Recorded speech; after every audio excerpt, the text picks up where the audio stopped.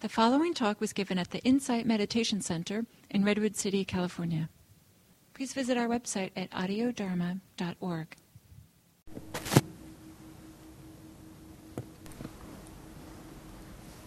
Can you hear me? Yeah. I just want to say that those listening recording, I'm sorry that we forgot to record the guided meditation, but we're starting now with David's talk.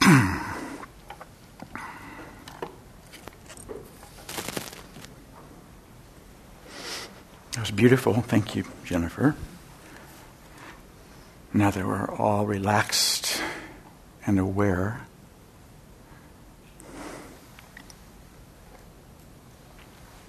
I was seeing a video by Father Keating, and it was just great. He was talking about touching God and how he always wanted to be in God's presence. He always wanted to be touched by God. And it was a long video. It was about 25 minutes, and he just seemed to be touched by God the whole time. He just seemed to be immersed in this presence. And I think it's just like what we do, touched by awareness. This presence of awareness is all around us and inside us and everywhere, boundless.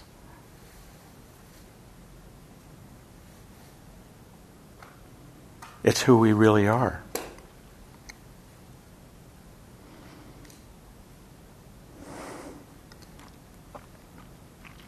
So the primary teaching,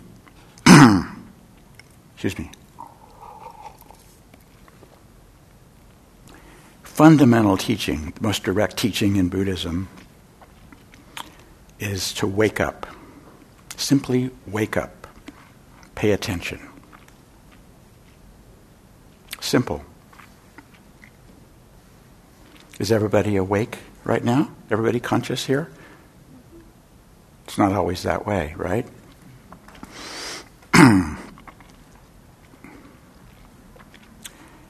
Suzuki Roshi, he went to Yosemite, and he looked up 1,300 feet, and he saw a waterfall. He saw a river, 1,300, way high up, 1,300 feet up. And then this water, this massive river of water, went down this waterfall, 1,300 feet. And about a third of the way down, it hit another plateau, and it just splattered and, continued on down. And he said that he saw these little drops falling down. And he said he felt sorry for those little drops. He thought they might be afraid. And it reminds me of our human condition. He says, they would forget. They're part of the river. They're just alone, falling, and they don't know. But then they get down and they get back into the river again, and they feel fine, safe. They forget all that other stuff, all that fear. And that reminds me of the talk last month about the 8 worldly dharmas, how we grab on in it to praise and recognition and power and fame and success and sensual pleasures, and how like those little drops that are freaked out might want to just grab hold of somebody who they think knows what they're doing and say, like me, please, make me feel like I'm okay here, I'm safe here, or some group, that please let me be recognized as part of this group or appreciated as part, safe as they're falling this 1,300 feet or be a success in the eyes of the world, have a position, a recognizable position. Or escaping into some sensual pleasures, just forgetting, I'm eating peanut butter. I'm not worried about anything,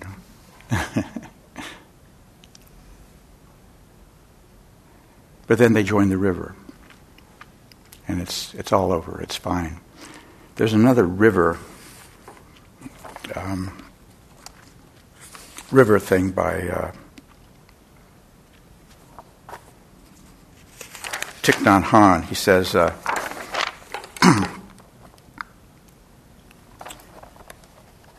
she's like a wave who believes she is subject to birth and death. Every time she comes up and then begins to go down, she is afraid of dying. But if a wave realizes she is water, she is no longer afraid. Before going up, she is water.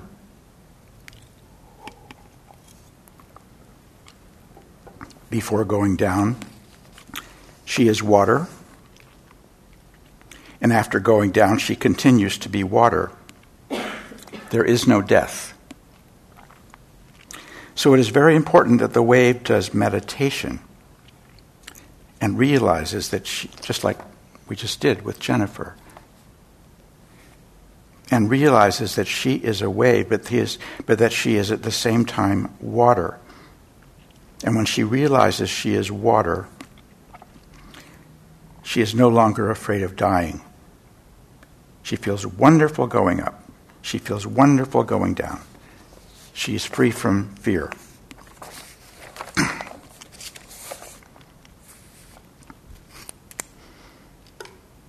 So we need to meditate to remember who we are, to feel safe, to enter the river of awareness.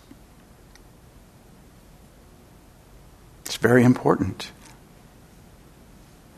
There's a story about a rabbi, Zuzah, and he had a small congregation. He was kind of a shy rabbi, but he had a very devoted congregation. And he was dying. He was lying on his deathbed, and he was crying.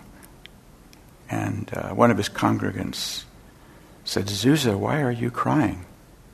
Are you afraid that when you see God, that God will say, 'Zuzah, why were you not more like Abraham? Why were you not more courageous?'"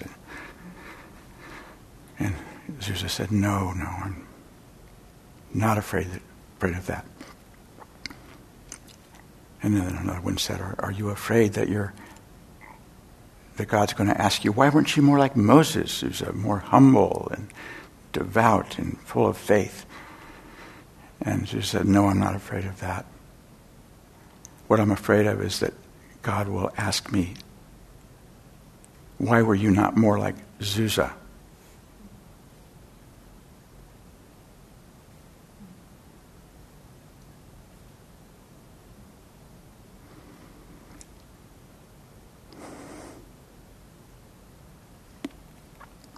When I was a very young Zen student, this was actually 50 years ago,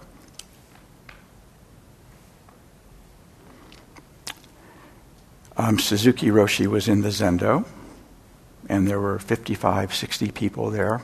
It was early morning, very quiet.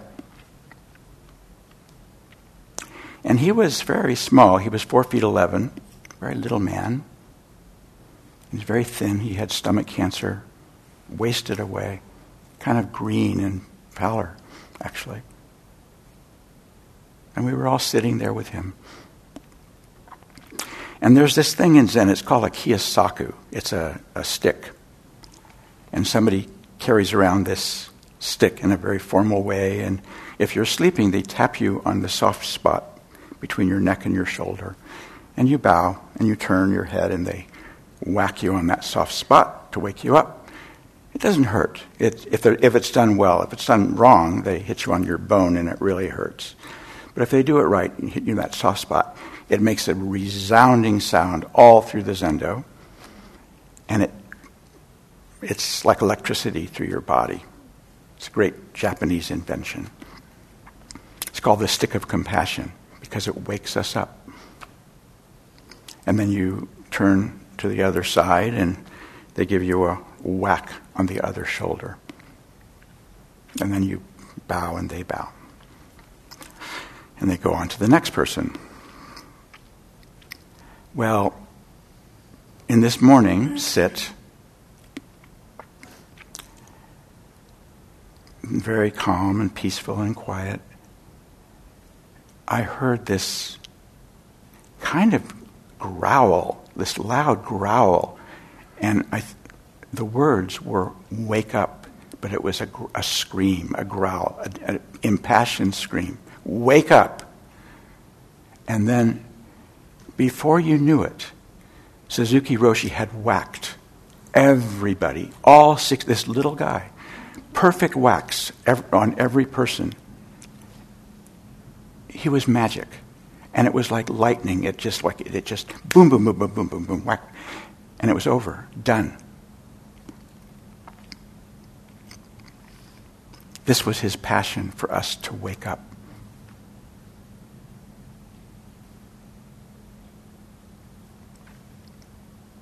There are all kinds of Zen stories about waking up, just being here. There's this Zui Ten was a Zen master. He was alone in his zendo much of the time.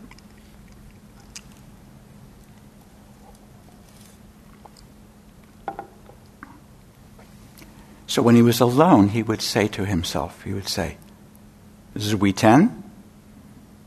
And he would say, yes. David? Yes. Lots of stories. All these koans and Zen stories are all about waking up. So, what is this awareness? What is this waking up? That sounds so, right in a way, but in another way, what is it? What are we talking about? Just waking up, being aware.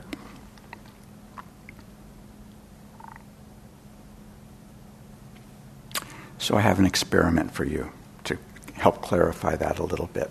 So put your hand in front of your face and be aware of your hand. The hand is the object of the awareness, so be aware of the color of the hand, and then the shape of the hand.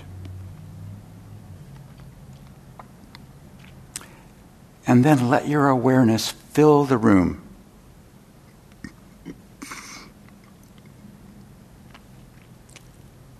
And then if you can maybe hear, well, there's some hearing, some sounds outside. Hear, be aware of those sounds. Or if you can, be aware of the inner sound in your ear. A kind of a ringing in the ear. Being aware of that. A teacher calls that the sound of silence, that ringing. He also calls it the sound of angels.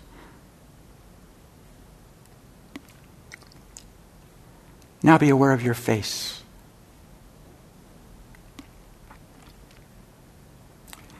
And notice how the sensations of the face are always changing. The sound is always changing. The hand is maybe changing, trembling a little bit.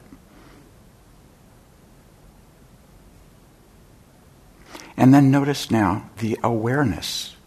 Put your awareness back on the awareness.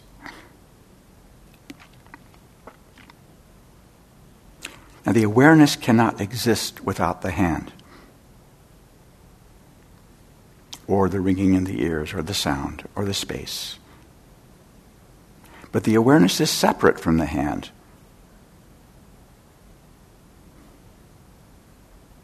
The hand is the object. You can put your hand down now. Now close your eyes and think the thought 3 times. Think this thought. I am a neurotic mess. And be aware of that thought, where that thought is in your head, what it might sound like. Any way you can be aware of that thought. any contractions of muscles that are making that thought. So we're not our thinking. Our awareness is not our thinking. So even thoughts like I'm a neurotic mess, even those kind of destructive thoughts, not me, not mine.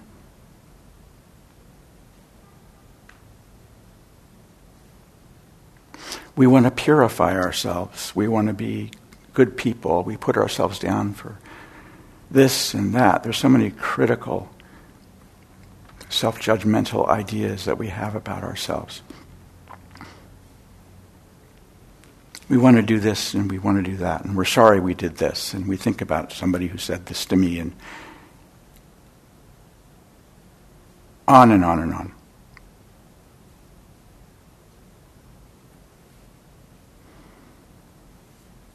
We just witness that with our awareness and how we're trying to purify ourselves. But the truth is, we're already pure. Awareness is pure. Consciousness is pure. And that's who we are. Conditions are always changing. Sounds,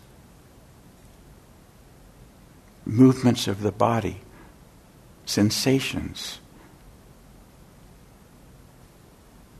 tastes, thinking, feeling, always changing, but awareness does not change. Awareness is always here, just like God.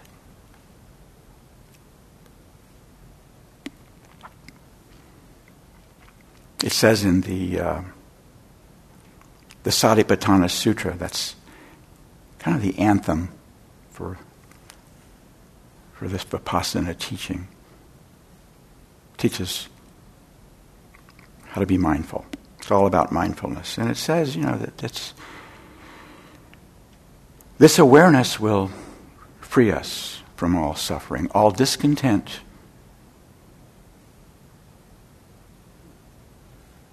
and covetousness for the world. That this will purify us. This sati sampajana. I love that. That's kind of Pali for awareness. Sati sampajana. I love the way that sounds. So rich and full. Mindful, clear comprehension. And the promise in the sutra, it's a great promise.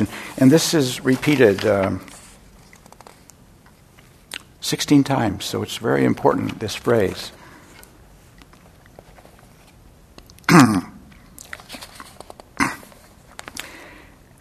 This sati sampajana is the direct path for purifying beings, for overcoming sorrow and lamentation, for the disappearance of all suffering and discontent, for the attainment of the true way, for realization of nirvana. Just this awareness.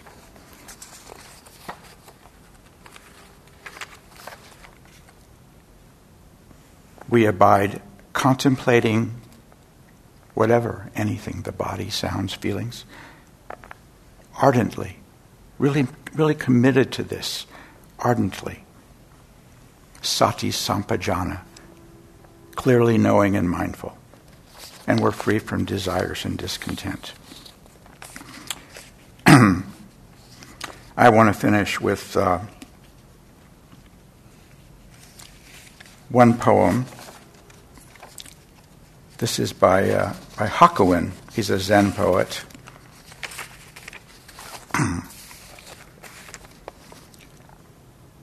All beings by nature are Buddha. That's you. As ice by nature is water. Apart from water, there is no ice.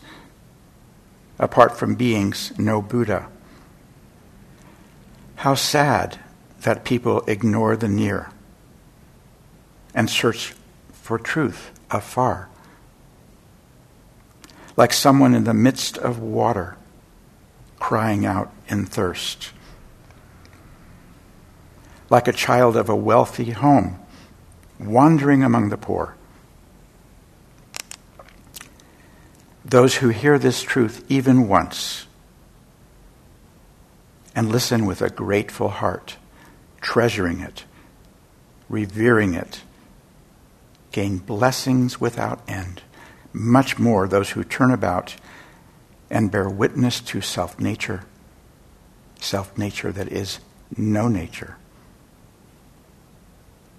Go far beyond mere doctrine. Boundless and free is the sky of awareness. Bright the full moon of wisdom. Truly is anything missing now? Nirvana is right here, before our eyes. This very place is the lotus land. This very body, the Buddha.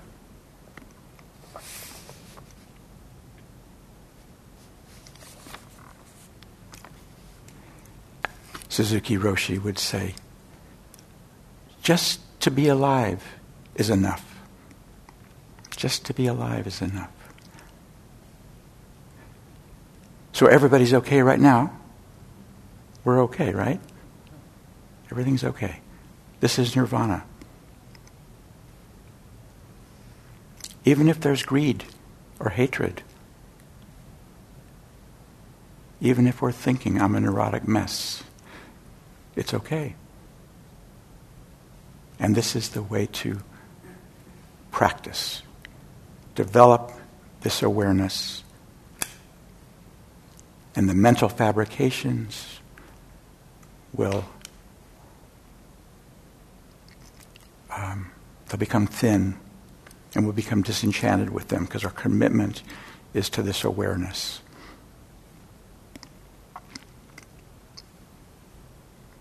That's how we work with our suffering, by abiding in this awareness over and over and over again. So what I'd like to do is get into groups of 3. Yeah? Let's see what the time situation is. We got till 10:55. Yeah, that's good. Yeah. So groups of 3 and one group of 2. And if we have time, I'll do 2 questions. The first question is,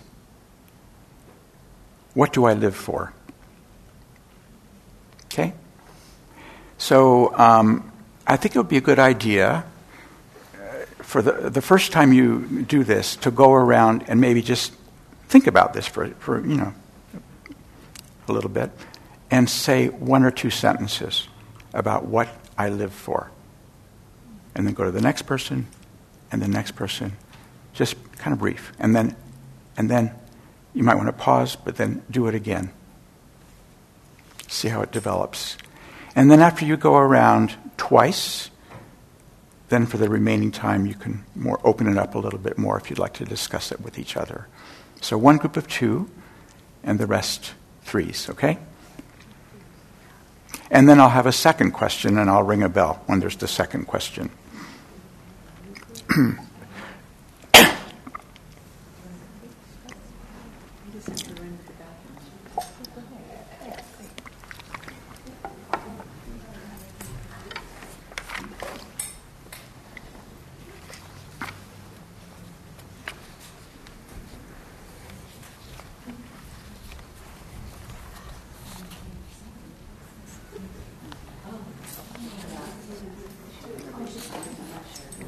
There's a group up on the stage. That's the group of 2. That's the group of 2. Yeah.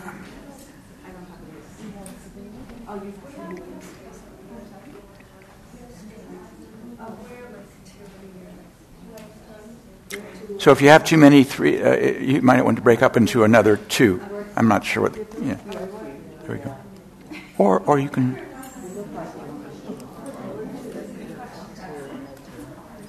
We've got two. There are three. We've got two twos. Two twos. That's better. If you're twos, you get to do it more. That's great.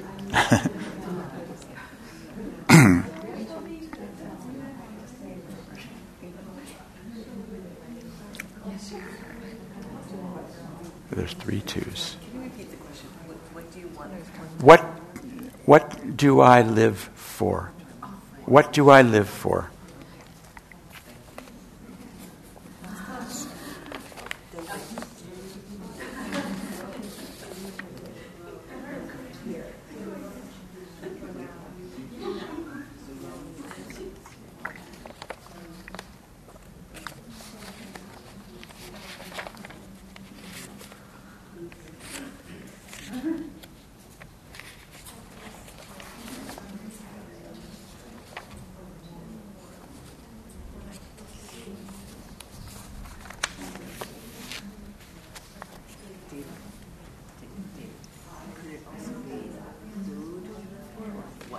Who's fine?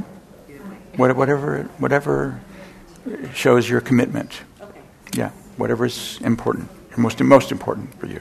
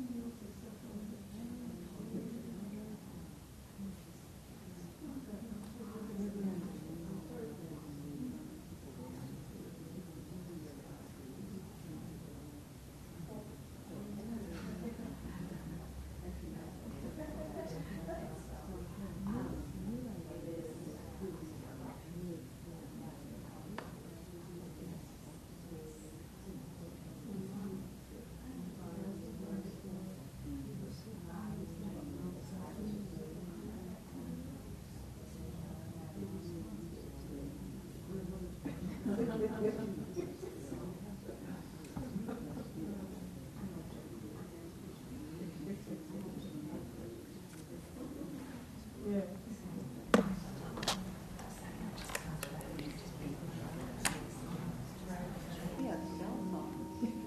can you come?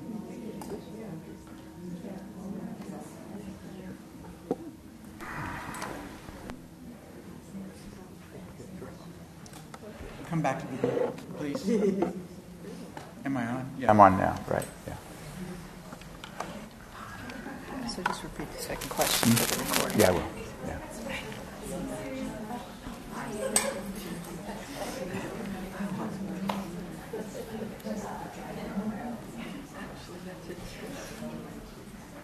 Come back to the group, please.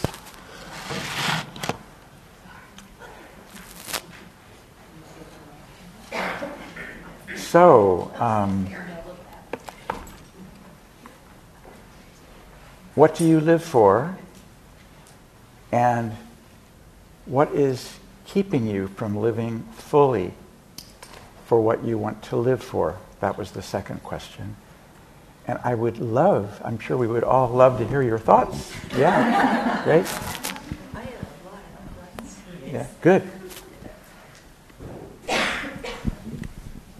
gotta think what I need to say. Oh, so I came here I wanted to ask you this question. It's when I was 5 and I was in kindergarten and I was standing before the easel and there was 3 cups of red, yellow, and blue. And I made a picture as a 5-year-old little girl. And when I made that picture, I was in awe. I could not believe that I had made this picture. And it took me into a world, a safe world of art. It took me into a world of art. Mm. Now I'm a woman in my 70s. I am an artist. And sometimes I look at the work that way. Sometimes I don't. But I figured out the answer from what you said. I think I figured out the answer. What is it? Yeah. And so one of them is I Xerox off that stuff that you sent. You know, you sent all those readings, and I think it was yours, David, that you said that we have 60 to 80,000 thoughts per day. Yeah. And in an hour we have 3,000 thoughts. And so when I have those thoughts, like you said, whatever you said, I'm a mess, neurotic mess, something like that, then I'll start feeling really bad. You believe it? I believe it. And so when you said that today, I had distance from that thought. Right. There was no grabbing onto it. So the thing that keeps me from being that 5-year-old girl is just that, is this thinking. And when you talked about Keating and being in the presence of God and knowing who we are, you mentioned the word awareness many, many times. And having that's the solution or the answer. It's what it feels like. Great. Thank you. I have to read this poem. Sorry. Just from what you said. The time will come when, with elation, you will greet yourself arriving at your own door, in your own mirror, and each will smile at the other's welcome and say, "Sit here, eat." You will love again that stranger who was yourself.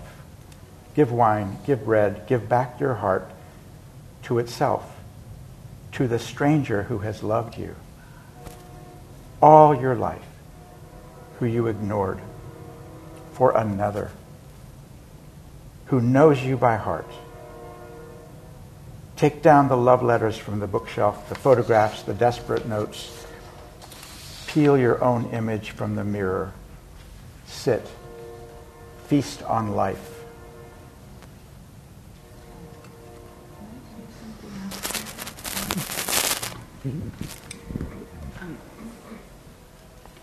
So in our group, when we were talking, I'm going to say, well, anyway, it's again like the connection of us in that group and the beauty of what you were talking about. It was like it wasn't perfect. There's so much beauty in that imperfection, just in that connection. And you taught me something last time about that healer that went into the hut with all the bumblebees, and he went in. That left a long impression because he went into that hut, and the bees were there, and he went there to meditate in their space. And I just want to say that for myself now, I'm going to go to an art institute, and I'm going to step into myself as an artist, and the bees are already there. It's just like that poem that you read. So I just want to share that with whatever I'm saying. Yeah. Wonderful, thank you. Anyone else? Who was that by? Oh, Derek Walcott? Eric Walcott. Derek Walcott. Yeah. Okay.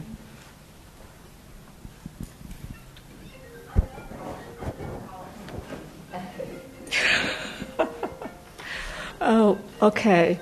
Well, I just, I can't say I bring into the world any specific reason for living. Is that on? Is it? It is on, yeah, but talking to it. Okay, I can't say that I bring into the world any real specific, energetic reason for being here.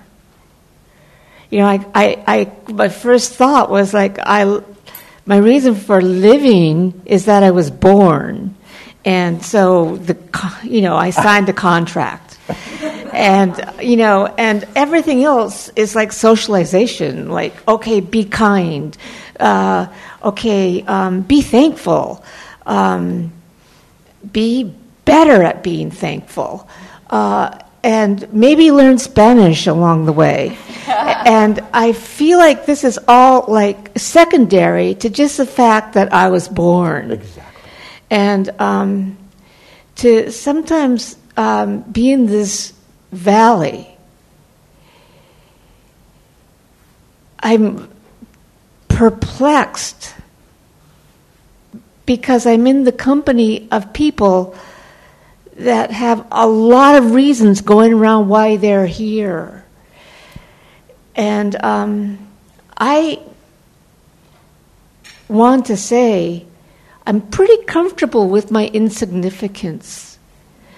I'm not going to say I am a great grandmother or I love the sunsets. I'm here, and like I am the wave I'm meant to be, and I will sink back into the ocean.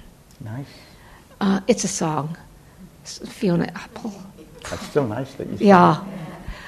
Anyway, so anybody else can come up with that much? Oh.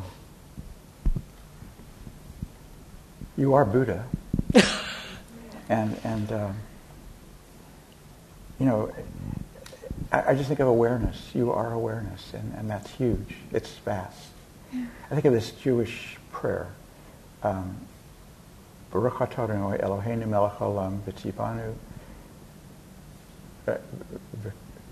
something shehekianu lazman hazeh.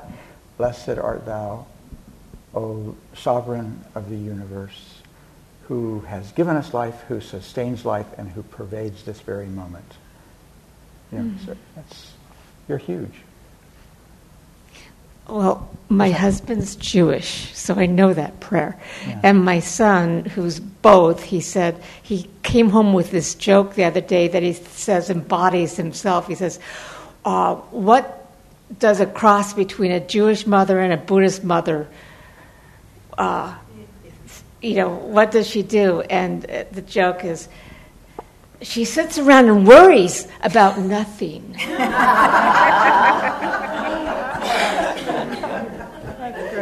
That's fun.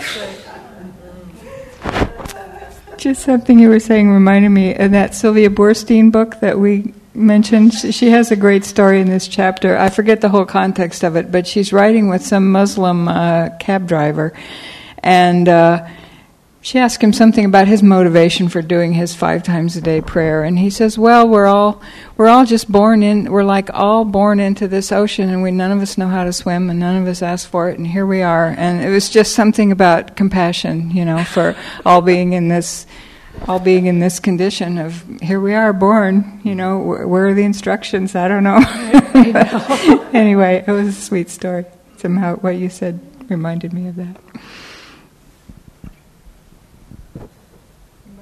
Anything else that someone would like to express?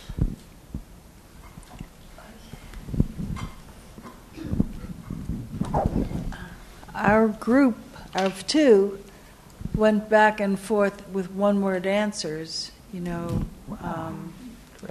And after he would say a word, I would think it would affect me.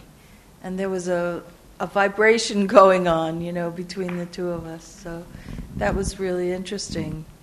And as people are speaking, I'm realizing that what I live for is to not die because life keeps throwing these colors at me, and and then I become attached and I grasp for more, and then I meditate and I pull myself back and be grateful for every part of my life, my stub toe or whatever. And this is just a whole different way of looking at the world than I grew up with, of improvement, the world of improving yourself. But as a way, you could kind of look at it that this is a kind of improving myself too, But my body tells me it's a good way. Thank you. Thanks. Anyone else? Okay. So I have an announcement. Go ahead. Yeah, please. So we decided that it's totally optional, but for any of you who are interested, that we would like to offer one private session to talk to one of us sometime during the rest of the course, if you want to. So there's a sign-up sheet under the bulletin board out here on this, and we just put kind of an equal number of slots for the 3 of us, so just sign up once for one of us, and then we'll contact you and arrange a time sometime over the next few months. So anyway, if you're interested in that, it's there's a sign-up sheet that you can sign up on the break. Okay? So have a break until 1 minute from now. That's not enough. Have a 10-minute break. Have a shortish break. So go to the bathroom if you need to. By giving a little time, we sent out a lot of material this month, and we've talked a lot today. And I would just love to know, a little bit of feedback on how that's going, or what did some of those readings land for you, or what came up for you, or any questions or anything like that before we lay any more on you? I was very interested in the part where we practice not selfing and being aware of your own selfing. I first was drawn to Buddhism when I heard that the idea that a person could do things that weren't based on their ego, that you could speak and do. That was really interesting to me, and that's why I got interested in the first place. But I thought sometimes you have responsibilities. If you're the mother of a child and the child gets into the street, you've got to be there, That's right. Or if you're a citizen of a country and you feel the integrity of the country is being destroyed, I feel you have to be there. Yeah. So for me, that's always been the question of when you have actual responsibility, it's trickier to go without self. And I wonder if you have any thoughts on it. Well, yeah, I mean, I do. That's kind of what I was going to talk about. So that's maybe I'm getting a little inspiration here to go ahead and talk about what I was going to talk about. But yeah, I am. It's definitely, I mean, not self doesn't mean passive and not doing anything, you know. Mm-hmm. And so I will talk a little bit more about that. But let's have some more questions and comments. I really appreciated the article on not self. It is a concept that I've struggled to understand, and I still feel like I'm struggling to understand it, but that helped quite a bit. So Good. I appreciate it. Yeah, I really like thinking of it as not selfing, you know, looking at what you're doing in the moment with your mind. I was just going to say, I just have to add to that because I had been so interested in non-self and I was so happy to see it because I don't understand it at all. I've been listening to podcasts and thinking, well, maybe I haven't been meditating long enough to get the concept. And it helped a little bit with the reading, but then my question was, and I've also been practicing metta, and so like how does the non-self go with may I not, and may I be safe, you know, so that I part, so it's, anyway, that's... Yeah. Well, all right, you're all inspiring me to go ahead and give the talk I was going to give. So. Any more topics or questions come up for anybody? How many readings were sent out? I feel like I'm missing something. 4, 1 a week. I am not getting them. I have 2. They're all on the website, so you can, if you've lost our website, on Audio Dharma, on the left there's this whole menu of topics, you know, and one of them is Paramis. You can go there, and that's basically a link to Gil's old class, but at the top I put a link to our class. And all the readings are posted on that website, so you can always catch up. You go to Audio Dharma. Audio Dharma, on the main menu on the left side has a bunch of different topics. One of them is Paramis. Go there. At the top of that page is a link to our class. The whole page is about Gil's class, but at the top I stuck in a link to our class. So you can get there, and I post all the mailings there. So, yeah. Anybody else have any questions or topics on your mind as a result of today or the readings or this whole subject? Something did occur to me both when I was reading and then when we had the discussion about what keeps you from doing what you really want to do. This is a book that was popular 15, 20 years ago called The Artist's Way. Mm-hmm. It was a kind of a journal thing. It has a lot in there parallel to what we're doing. Yeah. That's a good book. That's a very wise book, right? Well, you know, I had all these same questions that you all asked. Perfect setup. So I've had them for years, and I feel pretty, pretty interested and pretty okay with how that's going. So what I wanted to talk about really is the wisdom as a kind of balancing between some of these apparent contradictions, like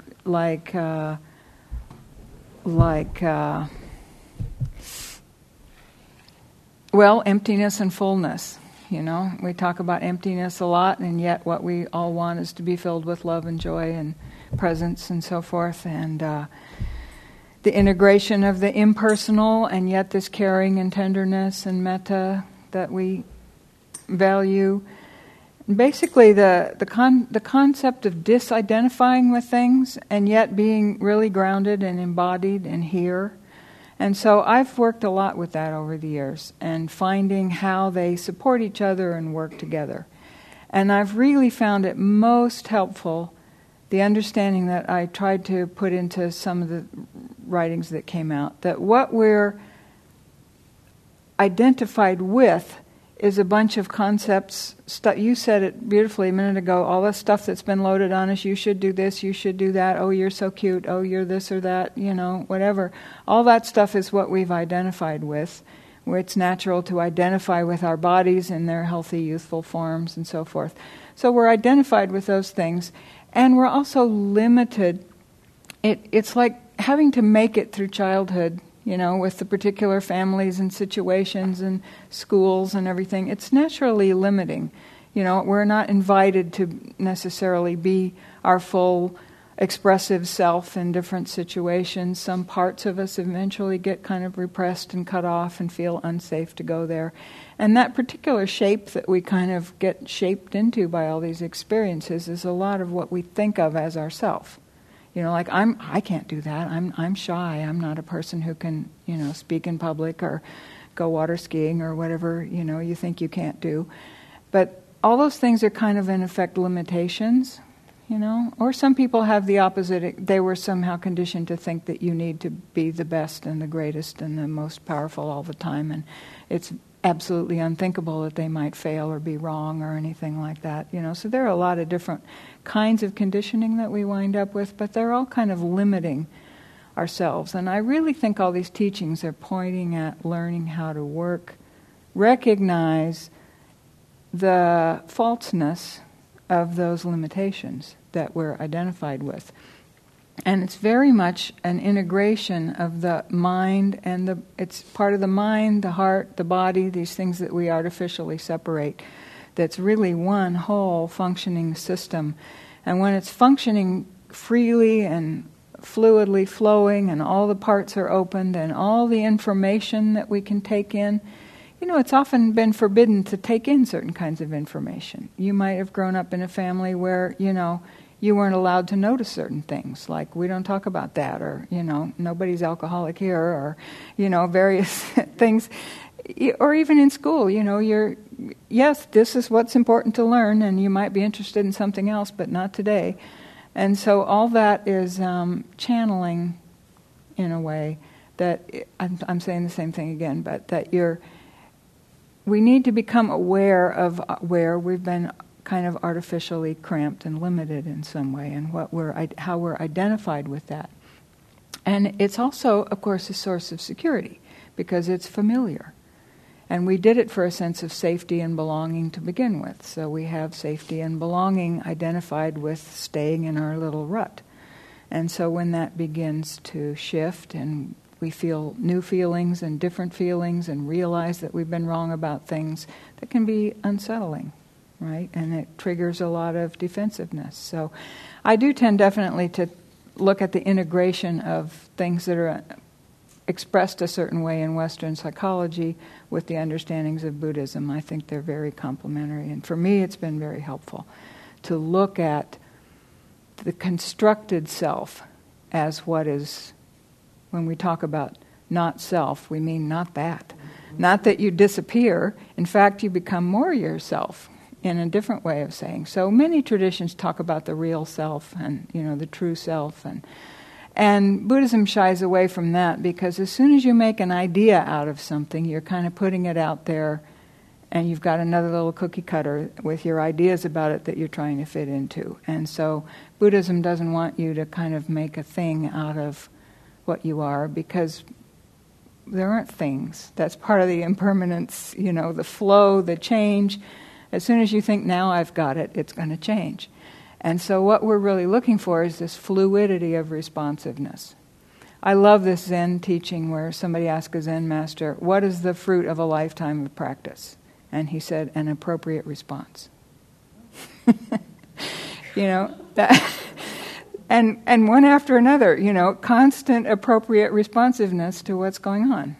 Wouldn't that be nice? And who knows what that is? 1 minute it might be some very strong, whack on the shoulder from, wake up.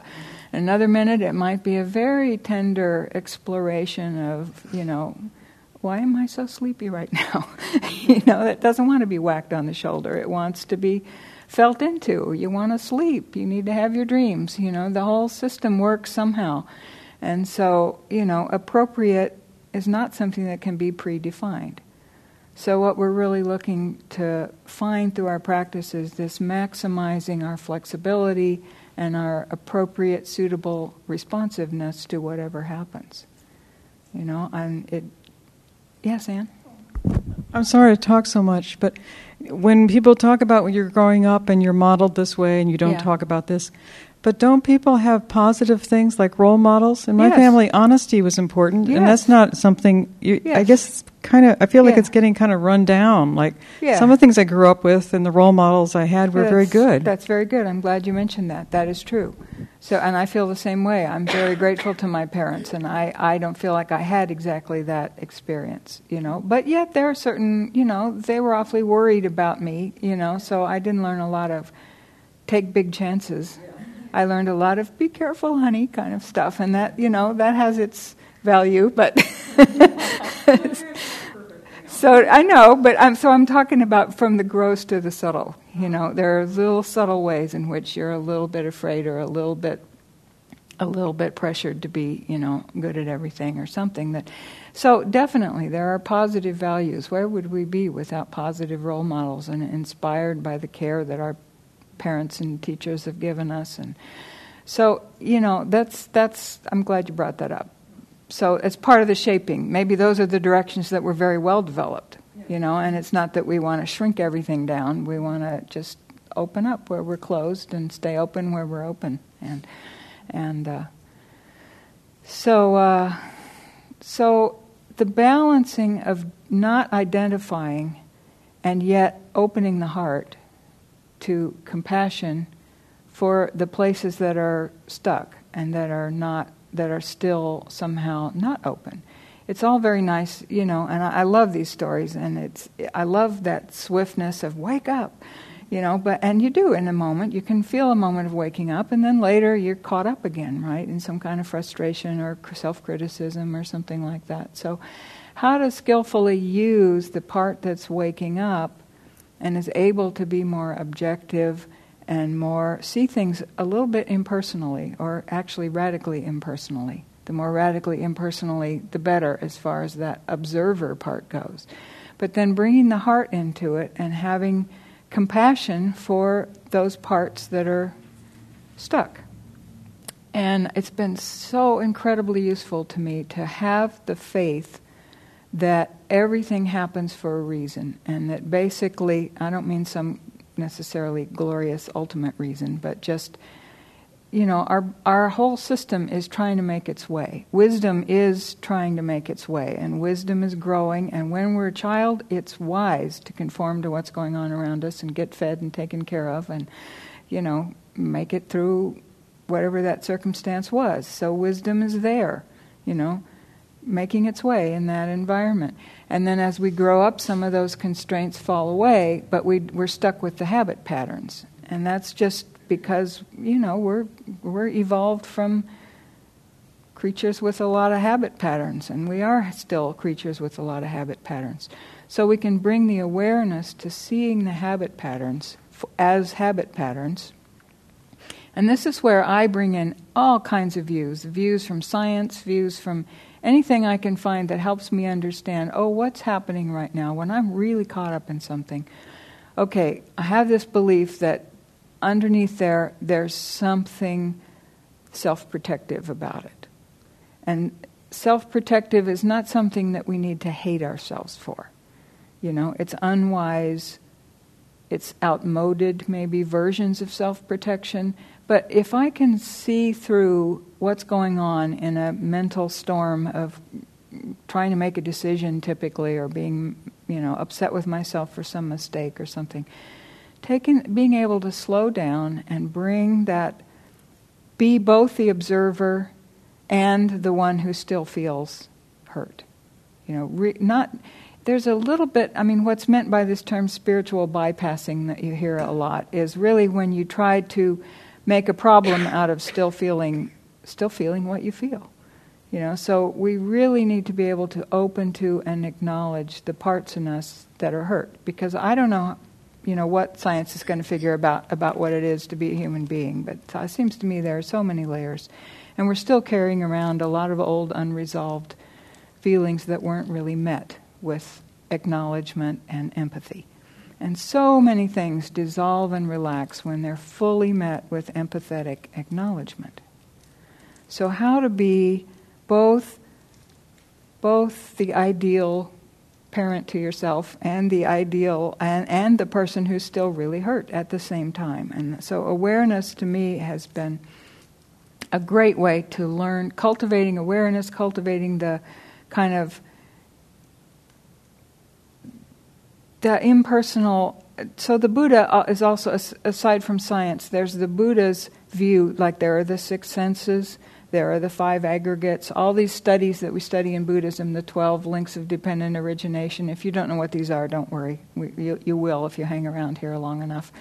But there are ways to analyze your experience and break it down kind of objectively, to say, okay, this is a thought that's happening right now, like we had the thought exercise. This is a thought.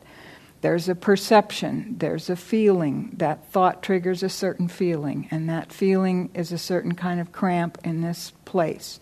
And that's actually where it's unpleasant. And if I pay attention to that cramp long enough, it can kind of turn into a certain kind of vibration that it's a little easier to be with. And all of that takes you out of the story of, what I'm afraid of or something, into the actual analysis of the experience in the moment. And that analytical ability to break down what's happening into little manageable chunks that you can actually be with each one of them is very valuable. And then sometimes still in the background there's a little voice that says, but what about my problems? How come it's not going well? So I found it really useful, a technique that I worked with for a long time, to really explicitly practice these 2 parts at once. So I just got a mail from this thing I belonged to the other day that had a little dialogue that summarized this approach pretty clearly. But so say you've made a mistake, and you've hurt some people, or you really didn't want it to happen, and you're just heaping shame on yourself and heaping, you ever do that? Anybody still do that? Even though we all know what awareness is, imagine you've made a mistake you've accidentally sent out some wrong email to 10,000 people, right? So your stomach cramps up and you feel awful, and it's so easy to fall into, oh, why did I do that? I'm so stupid. And then the little Buddhist part of your mind saying, you shouldn't feel that way. You should have equanimity, and all this goes back and forth and back and forth. So how do you break that down? Really working with those situations has been really, really valuable to me. So, this technique uses language to really acknowledge, to make that distance, to say it's a distance in the mind from identification, but it's not a distance in the heart. So you say, you can put a hand, maybe if your stomach is hurting over this, and you say, yes, I know you're feeling bad. You're almost splitting yourself in 2. I'm sensing something in me that's feeling really ashamed and bad about this mistake. That is so different than, I hate that I made this mistake. I'm sensing something in me that's feeling really ashamed and bad about this mistake. So right there, you're both disidentifying and acknowledging that that's what it feels. And then you've acknowledged this ashamed part. There's some other part of you that's actually doing the shaming, right? And that also needs to be acknowledged. So you can acknowledge what it is saying without either agreeing or disagreeing with it. So there's that disidentifying part. For example, I'm sensing something in me is saying that was a stupid mistake and I'm wrong and bad. So something is saying this is wrong and bad. So then you kind of tune in to that, the motive of that. It is you. You can think it's a part or it's not you or there's no you. And the whole thing about is it you or not doesn't really make any sense. But it's helpful to isolate it as a thread within the mind and the body that thinks, that is saying this was stupid. And then this teacher that I've worked with on this understands that those parts tend to be worried about something. So if you can connect with that in you that is doing the shaming and say, what is this worried about? What is this afraid of? Eventually, I find that if you keep peeling away like that and really listening to those voices within you that are coming from different places with the heart of wanting to understand them like they were a friend or someone you were listening to, what is it afraid of? What's it worried about? To me, it inevitably turns into some motive that I can feel a certain tenderness for. Like, I don't want to hurt people, I would like there to be a perfect world in which nobody makes mistakes.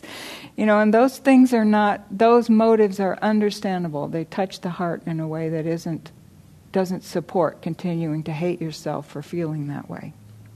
And so in that way, it's using this ability to step back and disidentify from, you're not either one. You're like the parent with two squabbling children, or two children who are fighting about something. The ability to observe is above all that.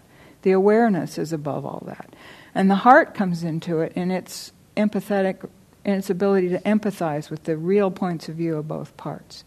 And working in this way with unpeeling all the layers of shame and embarrassment and guilt and idealism, over-idealism, and then we get into some heavy stuff, right? I mean, we are going to die. It's not always all going to be all right. We're going to be sick. We're going to be old. Things are going to fall apart. Governments are going to come and go. All kinds of stuff is going to happen. And so looking also helps with compassion with other people, right? Because once you really see how complicated your own motive structure is and all the things that you want and how the mind filters out information to support this and that thing, the more objectively you can see yourself, the more you understand how other people are built the same way. And at heart, everybody in the country today wants good for their children as far as they understand it, for example, and they have a different set of information than other people have, and they have different experiences that they've put together in it's like our ability to watch things, we're watching life through a little tiny keyhole pinprick, seeing one thing at a time come in, and we're trying to construct a whole worldview around it. And we're going to miss a lot of stuff. We're going to miss everybody else's point of view. And so it really takes careful skill in listening to each other to understand, and goodwill. This is where metta goodwill comes into it, to understand where people are coming from by really working with yourself and where all your parts that tend to be reactive are coming from. So this is something that I've really learned to be valuable about working with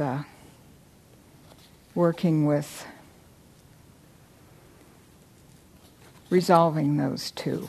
I want to read this beautiful quote from, there's this wonderful teacher, Zenju Earthlyn Manuel, that she came here and met with some of us a couple months ago. Wow, she was impressive.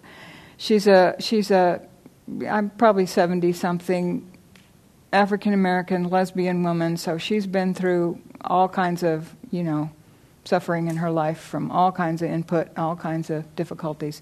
She's a very strong Zen practitioner. She was so there. And she's written this beautiful book called The Way of Tenderness. And I just want to read the heart of it where she talks about her kind of finding this. The way of tenderness appears on its own. It comes when the events of your life have rendered you silent, have sat you in the corner, and there is nothing left to do but sit until the mental distress or confusion about who you are or who you are not passes. It is a flexibility of perception rather than a settling into belief. It brings affirmation of life rather than of suffering center stage. Instead of sinking into pain and separation, I did a very scary thing. I allowed tenderness, a gentle opening, a softness of mind and body to surface. I followed that opening until the way of tenderness unearthed itself as a liberated path. I say that complete tenderness is an experience of life that trusts the fluidity of our life energy and its extension into those around us. If I were to define the way of tenderness, I would say that it is acknowledgement, acknowledging and honoring all life and all that is in the world fully with heart and body. And a lot of her earlier, it's a beautiful book, The Way of Tenderness. I highly recommend it. And a lot of what she's talking about in there is this little bit of a tendency in the spiritual world to get too hung up on the ideas like emptiness and awareness should do it all by itself, and aren't we all the same? And kind of not acknowledging the places that have been formed by a lot of suffering and difficulty. So in a way, we are all the same, but in a way, obviously, we aren't, and to acknowledge how it feels good to meet with a group of people who really understand what you've been through and can fully acknowledge that. And well-meaning people who have not been through that are just kind of not the same as people who actually have been through that. So, she's advocating for the reasons why we have, as we do these days, a lot of support for sanghas of people from different demographics that appreciate meeting with each other and meeting with people who really understand where they're coming from, so they don't have to start with the whole explanation every time, but they can really, really be got, And so she's working with, again, this balancing between, yes, in the absolute sense, it is all, and the good news is it is all workable, and it's like saying it's all atoms, so what's the problem? It's not. There's a little more to it than that for most of us. It's how they're configured. It's how they're pushing on our nervous system, and how they've shaped our minds to send tormenting signals to ourselves. And so we have a lot of individual work that we have to do to open the way to wisdom. And yet wisdom is what's doing that work too. So we have this wisdom. And I also really want to stop here so you can talk to each other. Another wonderful book I read, there's a man named Howard Thurman who's an African-American Christian minister from the last century who also traveled in India, very, very open-minded guy, very interesting guy. I loved his autobiography. He says, there's something in every one of you that waits and listens for the sound of the genuine in yourself. It's the only true guide you will ever have. And that is very true. And on a more impersonal perspective, Ajahn Amaro, who I also love, he says that what we can trust is that this is a self-adjusting universe. So in a way, you're not doing, were you born? Did you make yourself? You're not doing it. Whatever you were born into knows how to fix and adjust itself. That it's brought you here and it will carry you forward. So those are some thoughts about integrating this impersonal, not self perspective with where the rubber meets the road, where we're really still suffering from lots of clinging and inner confusion. So, why don't we have a few minutes to get in a group? Okay. I don't know. Should we get in a group, or do you want to have a big group discussion? You want to get in a group? Okay, get in a group. Get in a group of 3 or 4. What? You want a big group discussion? Big group discussion? Small group? Okay. All right, we'll do a little bit of both, but we're short on time. So just turn to 2 or 3 people near you. And honestly, I had a different talk and I have different questions. So what I'm just going to ask you is, what are you thinking about all this? Okay, so just share your thoughts on this whole subject of how is the not self teaching helpful to you? Something like that. How is it puzzling to you? Just share your thoughts on that. Okay.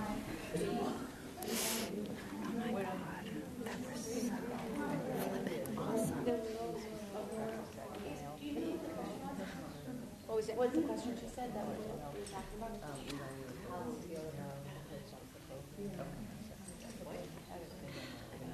Chris?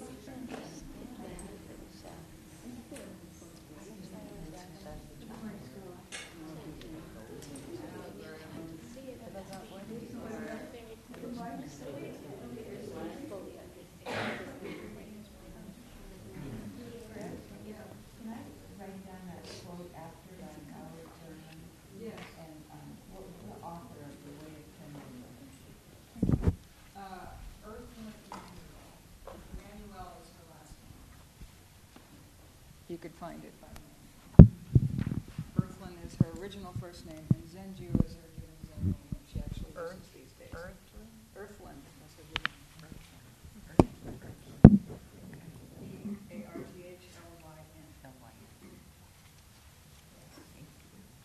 We're hoping to get her back here to talk to her husband. She's awesome. Okay. Big group time. Any comments, questions? What came up? Let's go up.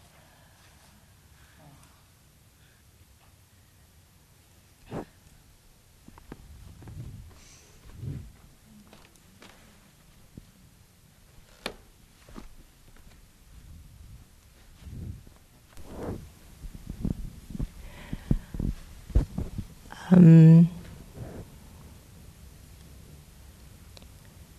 really appreciate you taught us right before the break how to work with our habits, old habits, or our conditioning. That's another reason I was so appreciate what Earthland say. It's this tenderness, because living this old, when I form the habit is very strong. And even though sometimes I see it, I keep on stepping in the same loophole. And immediately the judgment voice come up and some layer on top of each other. And that one is famous, being a Buddhist, you're supposed to be blah, blah, blah. So much tenderness and compassion to myself. But this image David just shared with us this morning, like you open a door, then you greet yourself. It's so powerful, just go back to yourself. And so I really appreciate another things, Chris, you mentioned about the selfing is so, it's a fluidity. It's like sometimes I do need to have a strong self in order to get through, the social things. But at least I don't grasp it. I can let it go. And when I need it, it's here, or I don't. And I can relax about that. So I still don't exactly know what selfing, not selfing is, but when I hear that, it just relaxes me. It's okay. I don't need to know the formula. And just be with it. Self is just a word that we're putting on things. And when we feel really grounded and strong and clear and integrated and coherent, when we feel really grounded and strong and clear and integrated and coherent, that feels good. If we want to put the self on it, then fine. To me it helps sometimes. It kind of pulls things together in a good way. And I think it's fine to, what does the word mean? Use it. It's just a word. But really we're talking about that kind of strength and coherence and clarity, and not so often what we and that whole other teachings that have been so helpful to me is this understanding that actually we're really trying to be our fully subjective, our full unimpeded kind of subjectivity, which doesn't mean your views and opinions and everything that happened to you, but just being really grounded in your own core. Then you don't have to think about yourself all the time. You don't have to take yourself out and talk about yourself and look at yourself and worry about yourself, but you're just there, But you are representing your position in the universe. You haven't obliterated your point of view in favor of any other point of view. You're just you can be open to everything, But there's a way in which this idea of opening to everything and being one with the universe, you can kind of vacate, you can think, in trying to do that, you can think that you're supposed to kind of vacate yourself and go out. But I've found some teachings very powerful that actually the more it opens out from your core, so the more you're really in your own core, the more you can really let go of all these false, rigid boundaries that you've put up between you and the world, so that you do have these there are these lovely experiences of really not self, not non-duality, no separation between you and the world. But you're not really thinking about it in that moment. It's an experience that doesn't leave you at all feeling unsafe and ungrounded and like you've been obliterated. You're not thinking, I'm obliterated, you're feeling, it's a beautiful feeling. And so it's really just letting go of a lot of the thought structures that get in the way of having that feeling. If you want to call that not self, you can. But it's not, I don't know. I'm not claiming also to be at the end of this path or anything like that. So there could very well be many more dramatic experiences that I have not had. Certainly could be. But I find this way more fruitful toward moving toward them. Please. Well, I was just thinking, presence. Yeah, just presence. Yeah, just right. feeling embodied presence. Embodied just presence. Being here, embodied, and then you can include everything. Everything that comes in is fine. Right.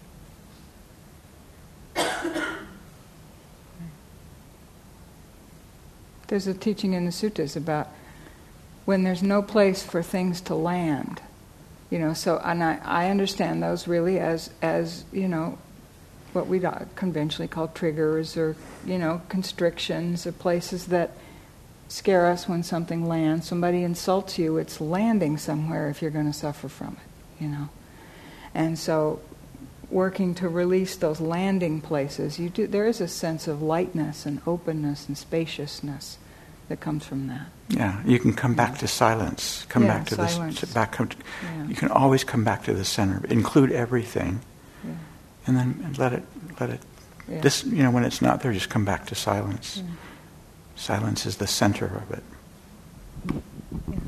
I remember Gil referred to it as Teflon, having this, I love that sense of there's nothing to stick. There's still a person, but it's not sticking.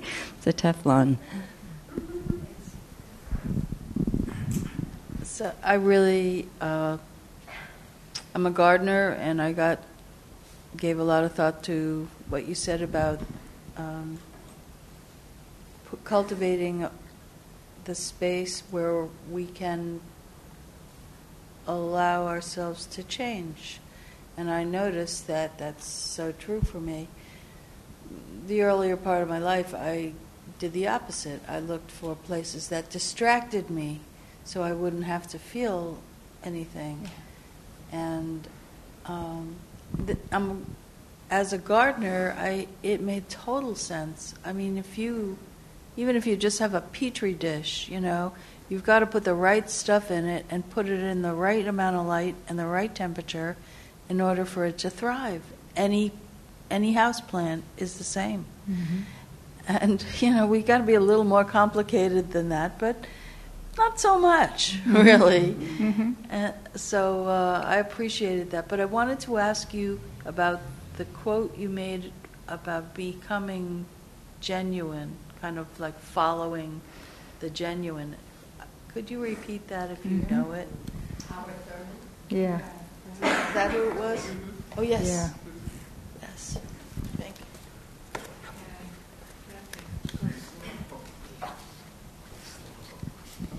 There is something in every one of you. I'll mail it out. There is something in every one of you that waits and listens for the sound of the genuine in yourself. It is the only true guide you will ever have. Yeah, I had a lot of quotes in this talk I didn't quite give, and I've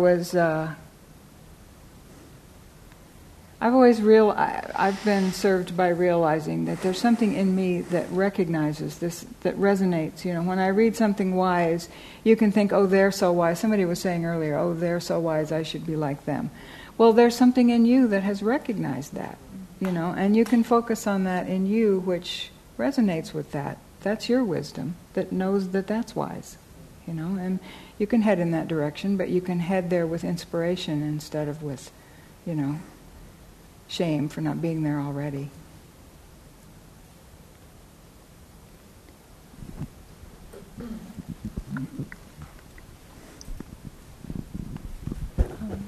So not so much a question, but sort of a comment on the reading. There was a excerpt, I think, by Gil, where he said that to really deeply see into the three characteristics, it's actually helpful to cultivate the opposite. And I just really resonated with that.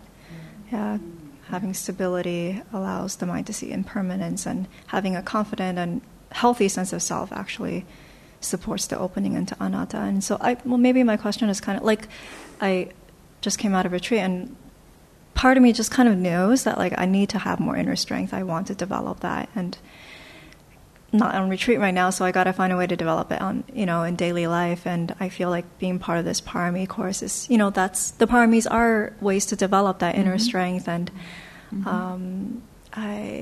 just feeling like that's something going on for me right now that feels strong and feels like the right direction for me. Good. It's interesting. Do you know Kristen Neff? She's a big name in the self-compassion world. She sort of started that. It's very interesting to me that her latest part of her journey and her newest thing is called the yin and yang of self-compassion. So she's been very focusing on the soft yin side, and that now she's kind of coming around to, you need some strength, you need to stand up for some stuff. And so she's trying to bring in the yang element as a piece of self-compassion, and that's strengthening. So I've been working a lot with this body awareness process that really is strengthening, the interconnectivity of where I'm not sensing in the body, and where does it feel good to have the flow going through there, and where are things cut off. And, I like to work with imagining or remembering times when I felt really strong and present. What did that feel like? And or if I imagine myself standing there being very firm and, not angry, but just firm and strong, what does that feel like? And what would be supportive if there were more backbone in this section of the back and things like that, It seems a lot to do with the body, the feeling of strength and groundedness. It's really opening up. There's a lot of bound places in the body that are keeping us off balance and preventing us from feeling our strength. So, yeah. It's 10 after if any of you are in a hurry. Sorry about that. You're welcome to leave if you need to. You need to leave, David? In about 10 minutes, I have to go. I just want to say, as a grandparent and parent and wife, I also... I notice that people wait for me to say the truth. Like, that is not okay. You're 5. Or, just because they hear that truth, they wait for it. And it's like they're waiting to hear it. And they receive it. And I know that they receive it in a way that, that they can see that's true. Yeah. That's a better idea. And so, I just wanted to say that knowing your truth is really important for others as well. Yeah. Thank you. David, would you also send out that quote that you did about opening the door to yourself? Mm-hmm. Yeah, well, I'll put together the mailing on the okay. poems and quotes from this session. Okay. I didn't say anything about energy. That's what's next, and we'll be starting mailings on that tomorrow. And it's very related, actually, to where we're going here. How to get some energy, and it's not a passive, wimpy sort of practice exactly either. So, okay, thank you. You're welcome to stay for lunch if you can.